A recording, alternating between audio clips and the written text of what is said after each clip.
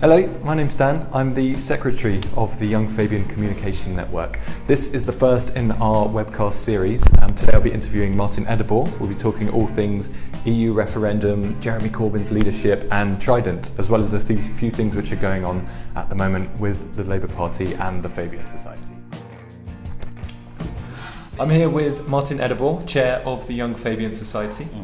We're going to talk today about the Fabian Society, some wider things going on within the Labour Party and what to look out for with the Labour Party and the Young Fabians. So firstly, Martin, Purda has been called for the EU referendum. Yes, it has. Yes, it has. Boris Johnson's getting a lot of attention over at G7 for his remarks comparing Hitler to the EU. Do you think that Labour is doing enough to mobilise its opinion, and if so, is it enough to get the vote out? Yeah, so, we're on such an interesting period in the run-up to the EU referendum, and, it's crucial to get the Labour vote out. I do think that the party was slow off the mark in terms of, getting into the debate, but I think Jeremy Corbyn has now very much started to make the case for the Labour case for staying in the European Union, and we've got battle bosses going around the country. Alan Johnson is doing a great job leading the Labour in campaign and speaking to people around the country, and in particularly the young people out there. The crucial thing is that the Labour vote will win it. We need to mobilise our voters up and around the country, and it's not going to be an easy task because many people are sceptical about the EU and do have concerns. But if we make the loud and strong Labour case, then it will make a difference. And what we are seeing now is that the party is bringing in heavyweights such as Gordon Brown, who spoke at the Fabian Society conference last week, to make that uniquely and very strong social democratic case for Britain staying in the EU. What do you believe the case to be, the Labour case for the European Union? How would you get that across? So it's simple. The European Union, despite its faults, has done so much tremendous amount of good in terms of creating the European Social Charter, enshrining worker rights, such as the European Working Time Directive, which states that employers can't overwork their employees, pay protection rights, gender equality. I could go on. The European Union has ensured that being a worker in Britain is good, and it protects workers from exploitative employers. In addition to that, there's other policy areas, such as LGBT rights that the European Union have helped on. It's this idea that if we left the EU, somehow workers' rights would be better, somehow working conditions would improve is false. If we had a Conservative majority government with Britain out of the EU, those rights aren't going to be around that much longer. Completely agree. But as for those on the left who are worried about TTIP, what would you say to them? TTIP is, a free trade agreement. I understand that there's a lot of concerns. I have my own concerns about certain aspects of TTIP. But one thing that we have to remember is that the European Union is a trading bloc. One of the benefits of us being in the European Union is that it allows Britain to trade and have access to this huge single market. In addition to that, the European Union have to be able to trade internationally with other global players like America, like some of the rising countries such as India and Brazil. And TTIP is a trade agreement between America and Europe. Some aspects of it isn't great, but I think that we have been given certain assurances. For example, the NHS will be hopefully protected, and the negotiations are ongoing. So I don't think we should be concerned regarding kind of TTIP. What we should be concerned about is protecting and preserving some of the rights that we have gained.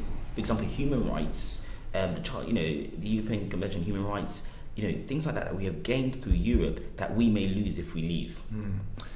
Just moving away from the EU, a little closer to home. Jeremy Corbyn yesterday called in some advisors to review the links between the Leader's Office and the Parliamentary Labour Party. There was some mudslinging at PMQs Yeah. as to your party split, no, your party split on Europe and Trident respectively. Is the Labour Party split? And if so, how can we overcome this to gain victory in 2020? So, in terms of, it's a very good question, is the Labour Party split? First of all, if we compare and contrast with the Conservatives, we are way more united than they are currently. Yeah. You know, the Tories are divided over Europe.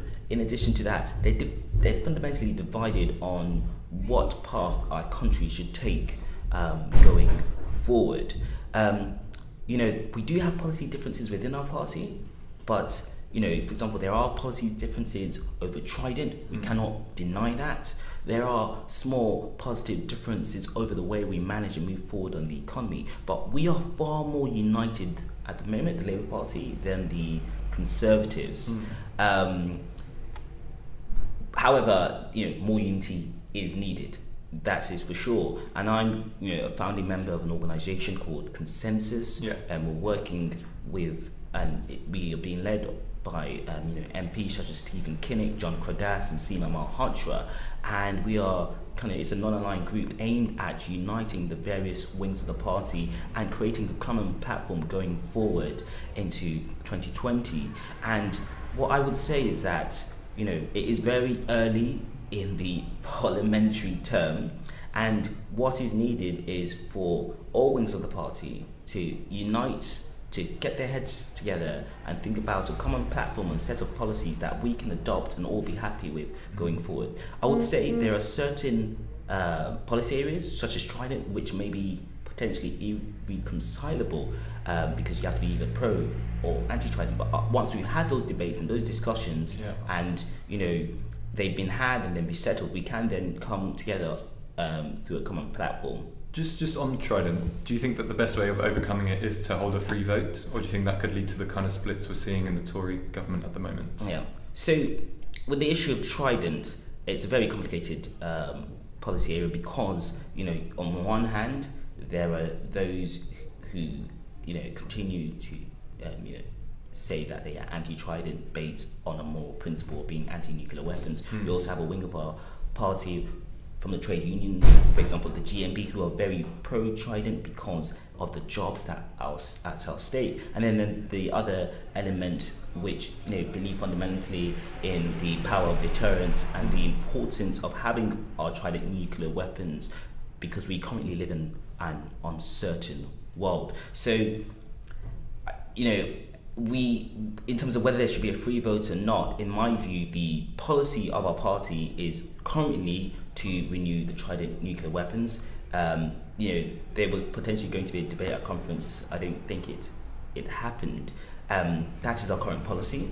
If a vote were to come in, you know, October, November, or, you know, after conference, then possibly there could be a vote at conference. If the vote were to be brought forward before conference, we would have to approach it with what our current policy is, and that's to renew Trident. Whether there will be a free vote or not will be determined by the leader's office, and that is all up to Jeremy Corbyn and his team to decide.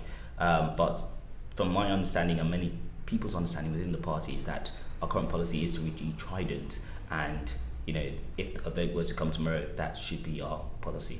If a vote were to come tomorrow, where would you stand on the divide? Okay, that's a very interesting question. So as a Fabian, you know, my view is that the Labour Party has always been an internationalist party, a party which, you know, believes that we should have, you know, a strong army and defence, you know, in this, and it's no more important than it is today in the world we live.